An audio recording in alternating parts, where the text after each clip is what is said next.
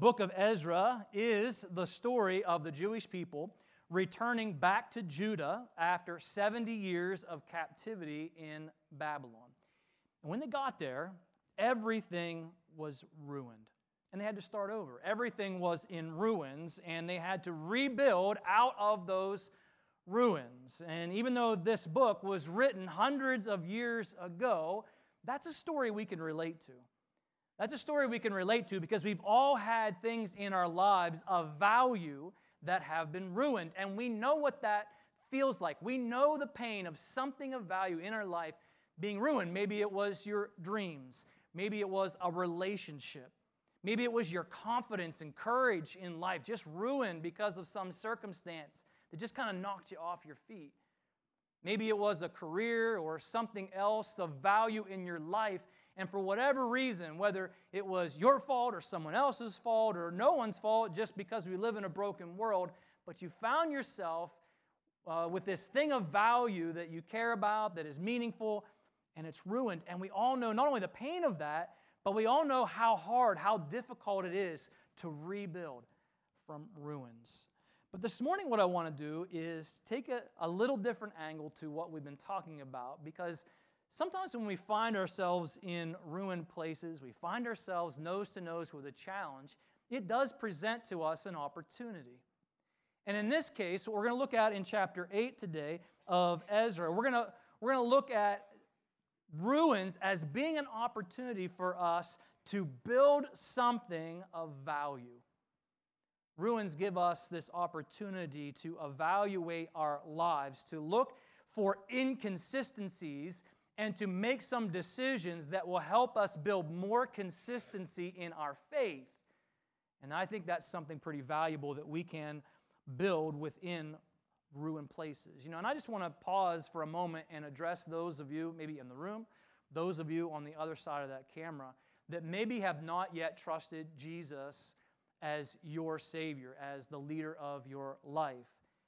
I know sometimes that there can be this obstacle, like maybe you've considered learning more about faith, you've considered learning more about Jesus and figuring out what that all means and what that would mean for your life. But sometimes you've come across people that you know that go to church, people that you know that say they are Christians, and their life is really inconsistent with what they say they believe. And for you, that's been an obstacle. That hypocrisy has been an obstacle, and you're like, yeah, you look at this person's life, yeah, they go to church, but they don't look any different than any of my other friends. Why would I want to pursue that? Why would I have any interest in that? I just want you to understand something, that I get that. I understand why that I think is a valid criticism. But I also need you to understand that those of us who genuinely want to follow Jesus, those of us who genuinely want to live a Jesus-centered life, we don't always get it right. But that's the position that we are pointed in. That's the way that we want our lives to move in, towards more and more consistency in our faith, even though we don't always get it right. It's one of the reasons why we gather together on Sunday morning. It's one of the reasons why we really encourage people to get into a small group, because we're imperfect people. We are saved by grace, but we're still imperfect people, and we need reminded to be consistent. We need challenged to be consistent in our faith. Sometimes we even need confronted when there are inconsistencies in our lives. And I just want you to understand, we recognize that about us as followers of Jesus. And I want to invite you just to keep listening, lean into what we're going to talk about today, because we know that we need reminded of what we're talking about today. We look at Ezra chapter 8. If we jump back into that story together, open your Bibles there. You can take notes on our notes page on our digital bulletin if that is helpful. Ezra chapter 8 is a detailed account of Ezra leaving Babylon, going back to Judah. Now, last week we started that story, but it was kind of a brief description. Back in chapter 7, it tells us when Ezra left. It tells us when he arrived. We know that he arrived safely. We know that everything that he took with him arrived intact. We know that 900-mile, 4-month-long journey in the hot summer sun was successful because of what we read in chapter 7. But chapter 8 goes into much more detail about who went along, who specifically signed up for the journey, and specifically about some of the things that they took with them. And one of the interesting things recorded in chapter 8 is that there were no Levites who signed up for the trip. Now, if you're not familiar with what a Levite is, that probably makes not much sense to you. Levites were the Israelite tribe who were responsible to help with the ministry of the temple. They helped the priests with the ministry of the temple. Today, in our church context, we have the snowman team. We have the congregational care team, the host ministry team. We have the worship team. We have all of these different teams, the finance team. They help make ministry work. They're very important to the success of any ministry. And none of the ministry team people signed up to go back to Judah. So that was kind of disappointing to Ezra, and he sent out some people to go and recruit some Levites. And there were some who responded to that. And he gave them the responsibility of carrying the gold, the silver, and the temple implements that they would use for worship. Hold on to that fact because we're going to need it in just a moment. I want to jump into verse 21 because as this story unfolds and there's all these details about who went and what they took, there's something really fascinating that happens right in the middle of the story. Verse 21, Ezra makes this fascinating decision. They're camped by the Ahava Canal, and Ezra says, I gave orders for all of us to fast and humble ourselves before our God. We prayed that He would give us safe journey and protect us, our children, and our goods as we travel. Now, that's pretty normal. We do that as a family before, when we go on a trip, before we leave the house. One of the people in the car will pray, and we'll ask God for this very thing, for God's hand of protection to be upon us. That's pretty normal. But verse 22 is interesting. He says, because I was ashamed to ask the king for soldiers and horsemen to accompany us and protect us from enemies along the way. That's an interesting word, isn't it? He was ashamed to ask for a military escort. Now, why would he do that? Well, he tells us his rationale. He gives us his reasoning in the next sentence. He says, after all, we had told the king, our God's hand of protection is on all who worship Him, but His fierce anger rages against those who abandon Him. And so we fasted, and we earnestly prayed that our God would take care of us, and He heard our prayer. We know that they arrived safely. We know that all the things that He took with them arrived intact. So Ezra did not want to ask the king for this military escort because he believed, according to him, he believed that that would have been inconsistent about what he claimed to believe about the powerful protection of God.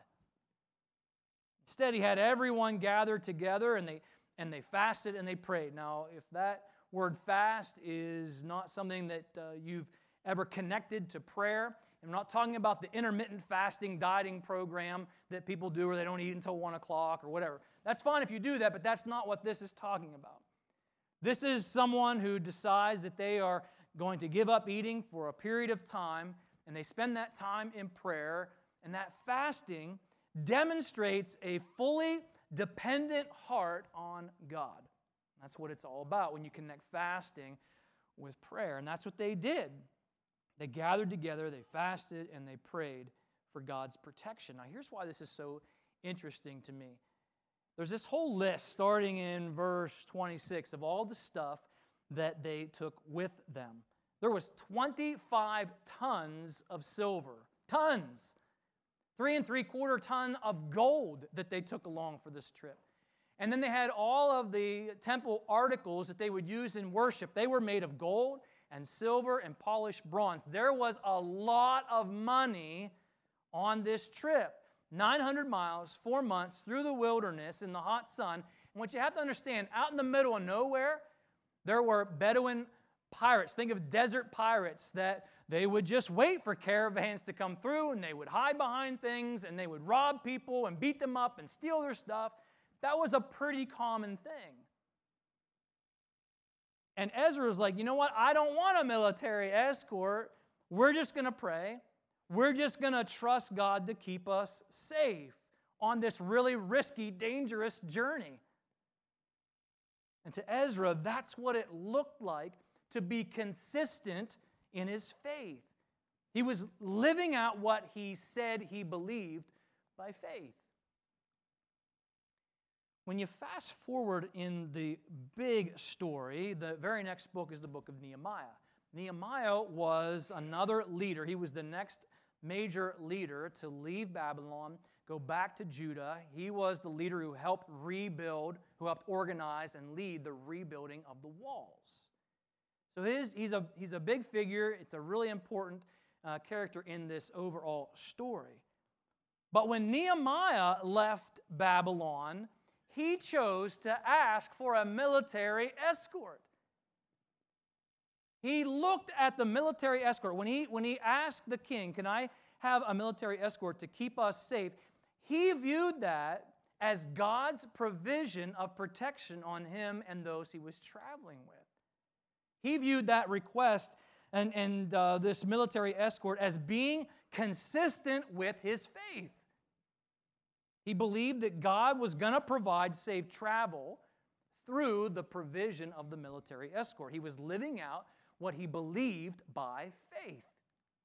And it brings up this really fascinating question, right? They had different perspectives. They both prayed. They both trusted God. But one said, I don't want a military escort because that would be inconsistent. The other one said, no, I'm going to ask for the military escort. It's completely consistent with my faith in God. It's his provision. So what does it really look like to build a consistent life of faith? What does it look like to live out what we say we believe by faith? For example, should we all cancel our insurance policies? If something happens, your house burns down, just trust God. Trust God to meet your needs. You don't need the insurance policy. Just pray that your house won't burn down, and if it does, trust that God will meet all of those financial obligations. Could God do that? Yes. But could you also view the ability to pay for that insurance policy as God's provision to help meet that need if it ever arose? How about this? Should we refuse to go to the doctor? Should we refuse modern medicine and technology? I'm just going to pray. We're just going to trust God for the healing. We're just going to trust God for the miracle. God can do that. Yeah, God can do that.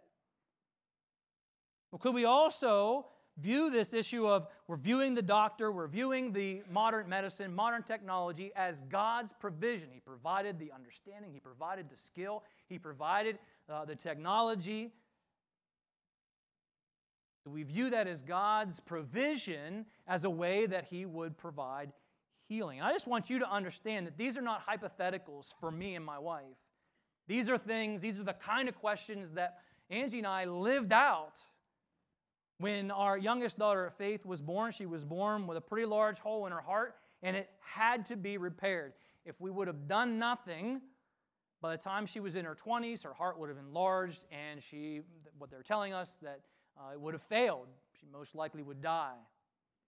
So something had to be done. And I can remember there were people who loved us, that cared about us a lot, and prayed over our family, prayed over our daughter for a miracle, for God to intervene and God to close the hole of our daughter's heart so that surgery wasn't necessary. And can God do that?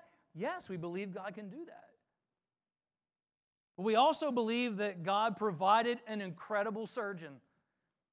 We believe that God provided this incredible team of people at Children's Hospital and the technology and the skill and the ability to do some pretty amazing things.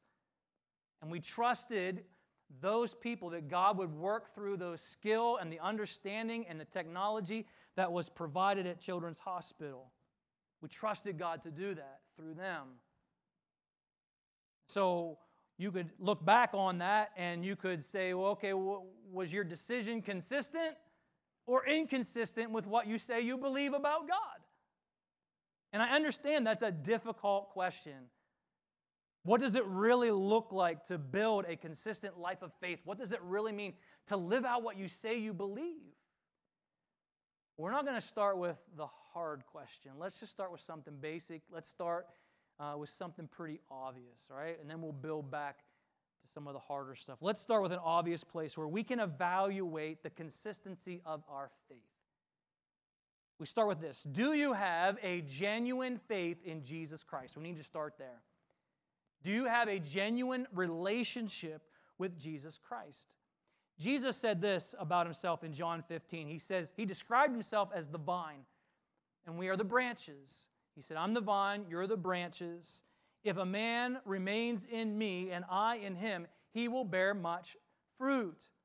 There will be great consistency and growth in your faith when you are connected to Jesus. But apart from me, Jesus said, you can do nothing. We cannot build a consistent faith apart from a consistent relationship with Jesus. And that relationship with Jesus starts with understanding that you are a sinner in need of a Savior, that you're not right with God, but you want to be. And believing by faith that Jesus' death on the cross, that His resurrection is what is required. Faith in Jesus Christ alone to forgive you of your sin, to rescue your soul from hell, to become the leader of your life. You cannot have consistency in your faith apart from Jesus Christ. It has to start there. When that happens, when you trust Jesus as your faith, by faith, we'll use this image of the vine and the branches. That's when your dead branch is grafted into the vine of Jesus Christ, and you are made alive, and you can bear much spiritual fruit. You can start to see consistency in your faith, where what you say you believe and what you do and how you view the world, they start to match up. Let's say you have trusted Christ as your Savior. Maybe you've been baptized. Maybe you show up to church. Is that the end of what it means to build a consistent faith? Is that all that there is when it comes to a consistent faith? Well, Paul said this in Romans chapter 6, and he was talking to the believer about our ongoing journey in faith. And he asked this question, what shall we say? Should we just keep on sinning so that God's grace will increase in our lives? In other words, should your life not change? Just keep doing the things that you're doing. You don't need to change anything in your life so that God's grace just keeps increasing in your life. And he asks it in such a way as that the answer is obvious. He says, well, of course not. By no means is that how we should live our lives. You're dead to sin. How can we live in it any longer? James, the half-brother of Jesus, wrote this. He said, don't just read the Word of God, right? You come to church, and maybe you go to a small group, or you read things on your own personal time at home. He says, don't just read the Word of God. Don't just listen to the Word of God. You need to do what it says. You need to live it out.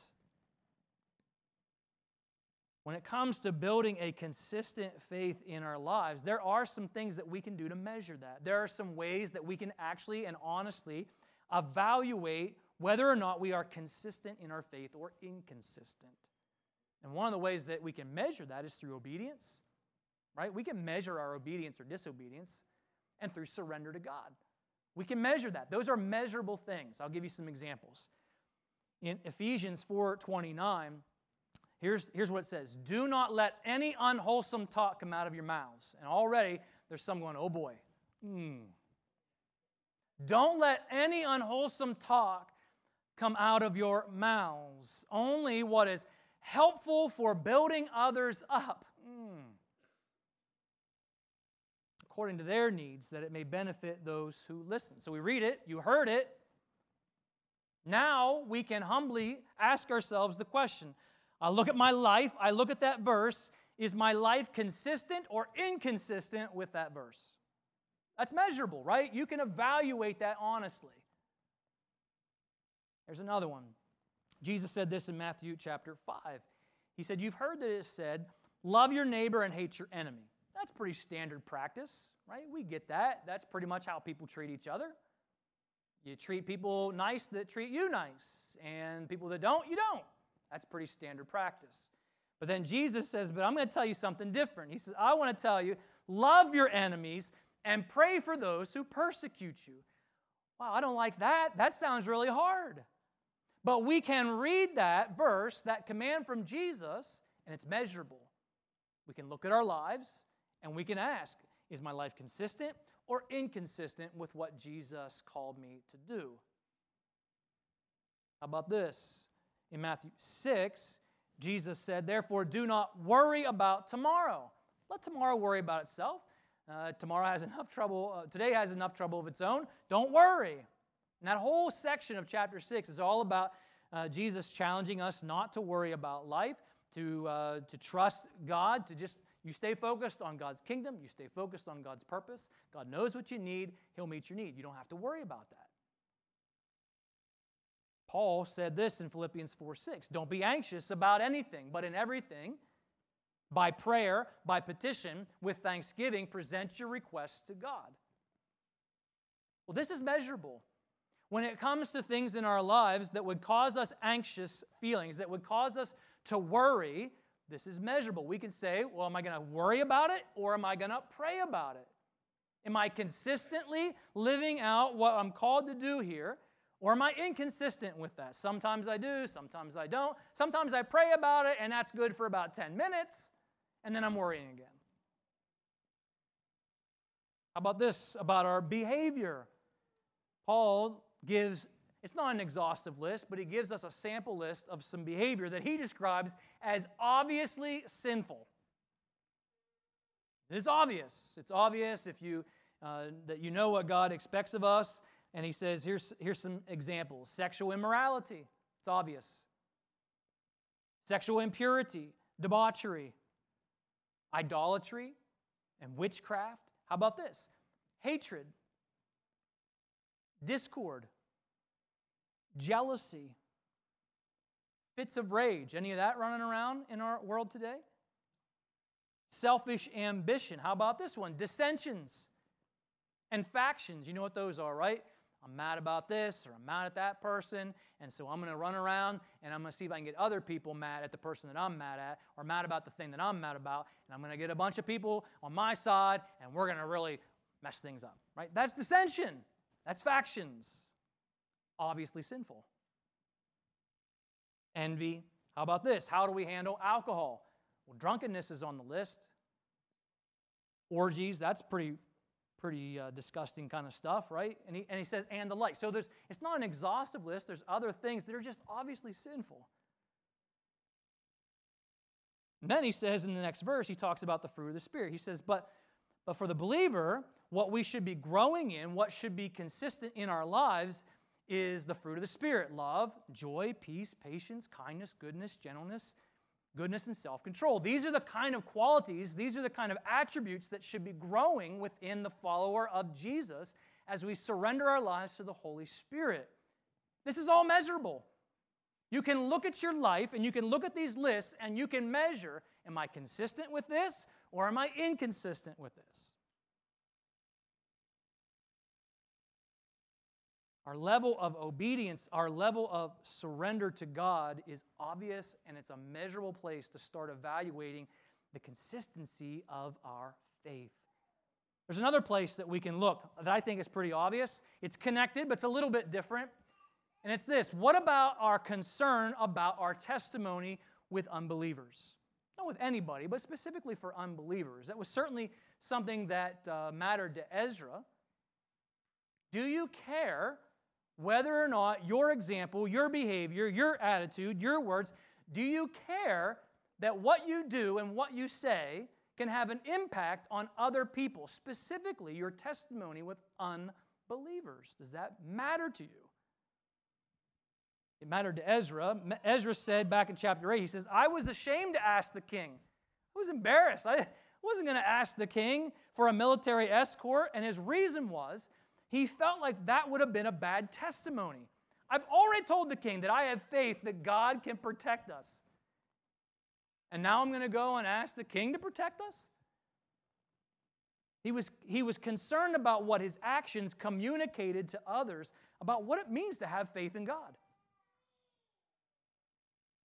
I understand and can relate to the frustration level in our country right now. I get it. The frustration has been rising, and the list of reasons why has been getting longer. But as followers of Jesus, people that say we are living Jesus-centered lives, losing our temper with people,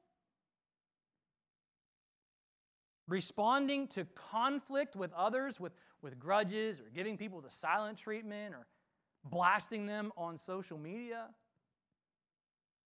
posting foul language on social media.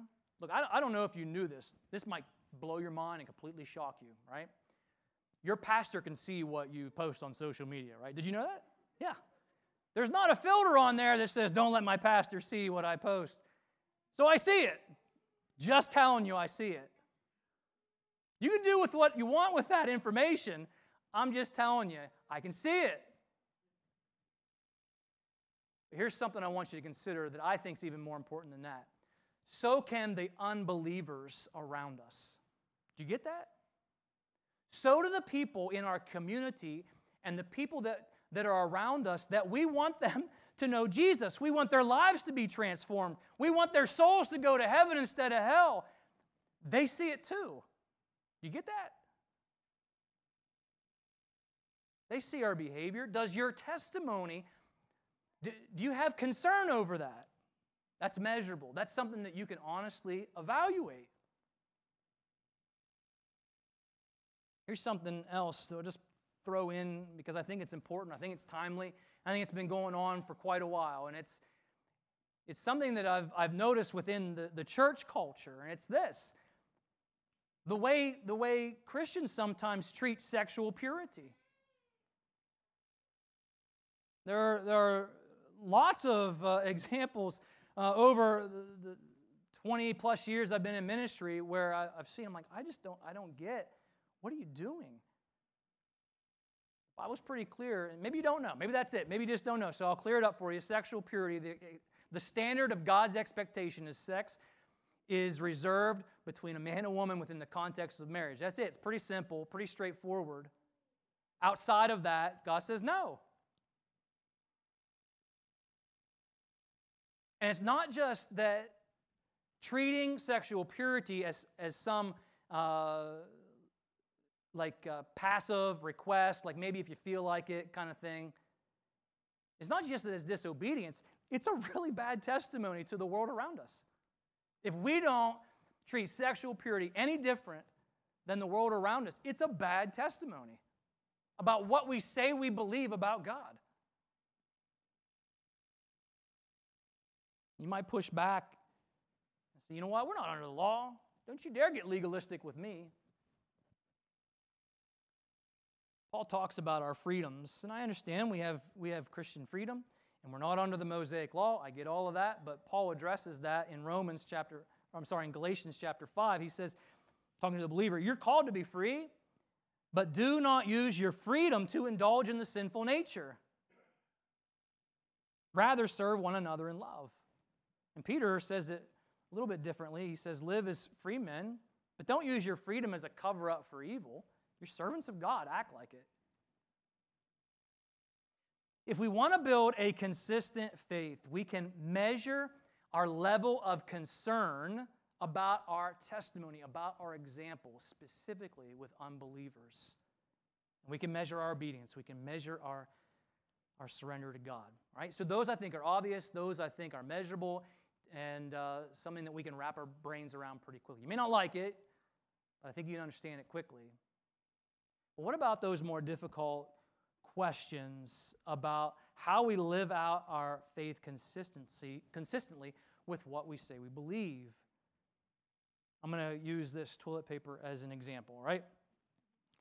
So February, March, this stuff all disappeared. And there was people stealing it from the church bathroom, and no, I don't think that happened. Maybe it did. If you stole toilet paper from the church, you probably needed it, and we're okay with that. All right? We forgive you. But this stuff was hard to find. And, it's perfectly possible that kind of thing could happen again, right? We know that every time the weather person comes on and says, hey, there's going to be a big snowstorm, milk disappears, right? I have no idea why milk disappears, but it does. So this human behavior, and so something may very well happen that toilet paper disappears again. So would it be wrong for a person to buy some extra toilet paper, keep it in a pantry somewhere so you have some extra? Or would it be like saying, you know what, nope, not going to do that. I am not going to buy extra toilet paper. I'm just going to trust God to meet my toilet paper needs. If I need toilet paper, He'll provide it. Now, how exactly would God do that? I'm serious. How would God do that? Let's say you didn't prepare. There's no toilet paper anywhere. You can't get in the church here to steal it during the week, right? So what are you going to do? I'm going to pray about it. I'm going to ask God to meet my toilet paper needs. In the Old Testament, when the Israelites were traveling through the desert, through the wilderness, they needed food, right? There's no Walmart in the middle of the desert. So they're walking through the wilderness, and God provided for them manna, bread from heaven. It rained bread from heaven. And when they needed meat, He provided birds that they were able to just collect and whatever they needed to do to process the birds, and they ate the meat. So I suppose, you run out of toilet paper, can't find it anywhere, and you pray, maybe that's what God will do. Maybe God will just rain down toilet paper on your backyard, right? I don't know. Could God do it? Yeah, He could, but He probably wouldn't do it that way. So seriously, how would God provide your need of toilet paper in a shortage? Most likely, if God provided that need for you, He would do it through someone else who thought ahead and prepared in advance some toilet paper that they set aside. They bought extra. They have enough to share, and then they help you with what they have. So who's wrong? Who's right? You think about that person that says, well, I just want to rejoice. I just want to thank you, God, that you provided this toilet paper through the unspiritual preparation of that guy over there that didn't trust you enough. It's kind of weird, right? And these are the kind of questions that, and I know it's kind of silly, but I hopefully get the bigger point, that there are some questions like with Ezra and Nehemiah, who was right? Ezra said, I don't want the military escort. I'm just going to trust God. Nehemiah said, I want the military escort. I'm going to trust God. That's the way He's going to provide my safety. These are the kind of questions that require, number one, some God-given common sense. And number two, it requires some God-given discernment and wisdom. Now, where will we get God-given common sense and wisdom and discernment? You know where we get it? From God. How do we have access to it? Through prayer. God promised that if we need wisdom, that we can ask Him and He will provide. He's promised us that. We do that through prayer. Now we saw Ezra's prayer life, gathered everyone together, and he prayed for safety. But you didn't get to see Nehemiah's prayer, so I want to read it to you. Nehemiah's prayer was this. In chapter 1, verse 11, Nehemiah says, O Lord, let your ear be attentive to the prayer of your servant and to the prayer of your servants who delight in revering your name. Give your servant success today by granting him favor in the presence of this man. He prayed this right before he went to talk to the king and asked that he could go back and ask for these provisions. He was asking God, he was trusting God to provide in that moment. So Ezra's prayer life, Nehemiah's prayer life, they both matched up with their confidence. They both matched up with their courage. Their prayer life matched up with their behavior. And I understand these kinds of questions are a little bit more difficult to measure, but I think we can honestly ask the question, does my prayer life match up with my confidence? Does my prayer life match up with my courage? Does my prayer life match up with the decisions that I'm making, with the behavior that I'm taking? For example, we pray about something. You ask God for help for something. Do you then continue to worry? Do you then continue to live in fear after you've prayed and asked God for help? Well, there's inconsistency then between your prayer life and your courage and your confidence in what you say you believe. We pray for God's will. Well, we have a decision to make, or there's something that we would like to see happen. We have some desire. It's outside of our control, and we pray for God's will to be done. Do we then get bummed out or angry when God's will is accomplished and it doesn't match up with our desires or what we hoped would have happened? Wait a minute, I thought we prayed for God's will. You know, one thing that we can measure in our prayer life is consistency. Not just in, does our prayer life match up with our behavior? Does our prayer life match up with our decision-making and our courage and confidence in life? But are you consistent in prayer? Is prayer a normal part of your everyday life? Do you have this ongoing conversation with the Lord throughout the day? Or is the only time you ever pray is when you're in trouble? The only time you ever pray is you're standing nose to nose with this challenge, and it's bigger than you are, and you don't know how you're going to get through it? Well, I guess I better pray now.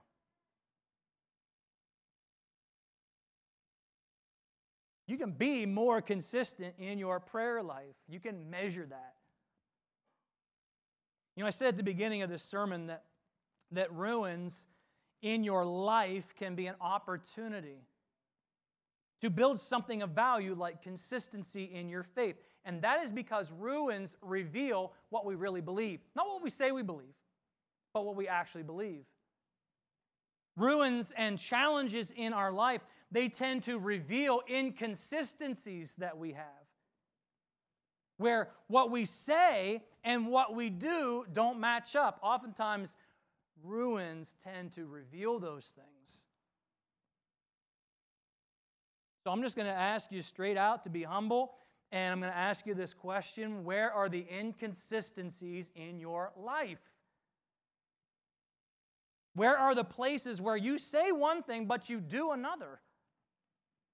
Where are the places in your life where you say you believe this, but the way you carry yourself, the way that you, the decisions that you're making, the way that your heart and mind function, they're not matching up with what you say you believe? Where are the inconsistencies in your life? Do you want to build a more consistent faith? It starts with Jesus. Go back to John 15. It starts with being connected to a consistent, intimate connection to Jesus every day, all day. It starts with that connection with Jesus, and then it just continues. It just continues to the day you die. It continues to be this thing where you've got to be asking Jesus to point out, to reveal, to highlight the inconsistencies in your life and ask Him to change them. I know this about me, and I'm guessing it's probably true about you. We're pretty good at ignoring or even making ourselves blind to our inconsistencies. We're pretty good at that. And so the challenge this week is, when you leave this place, even maybe during this final song, would you take time and just ask Jesus to reveal to you maybe the inconsistencies in your faith that you've missed, that you've ignored, that you've rationalized?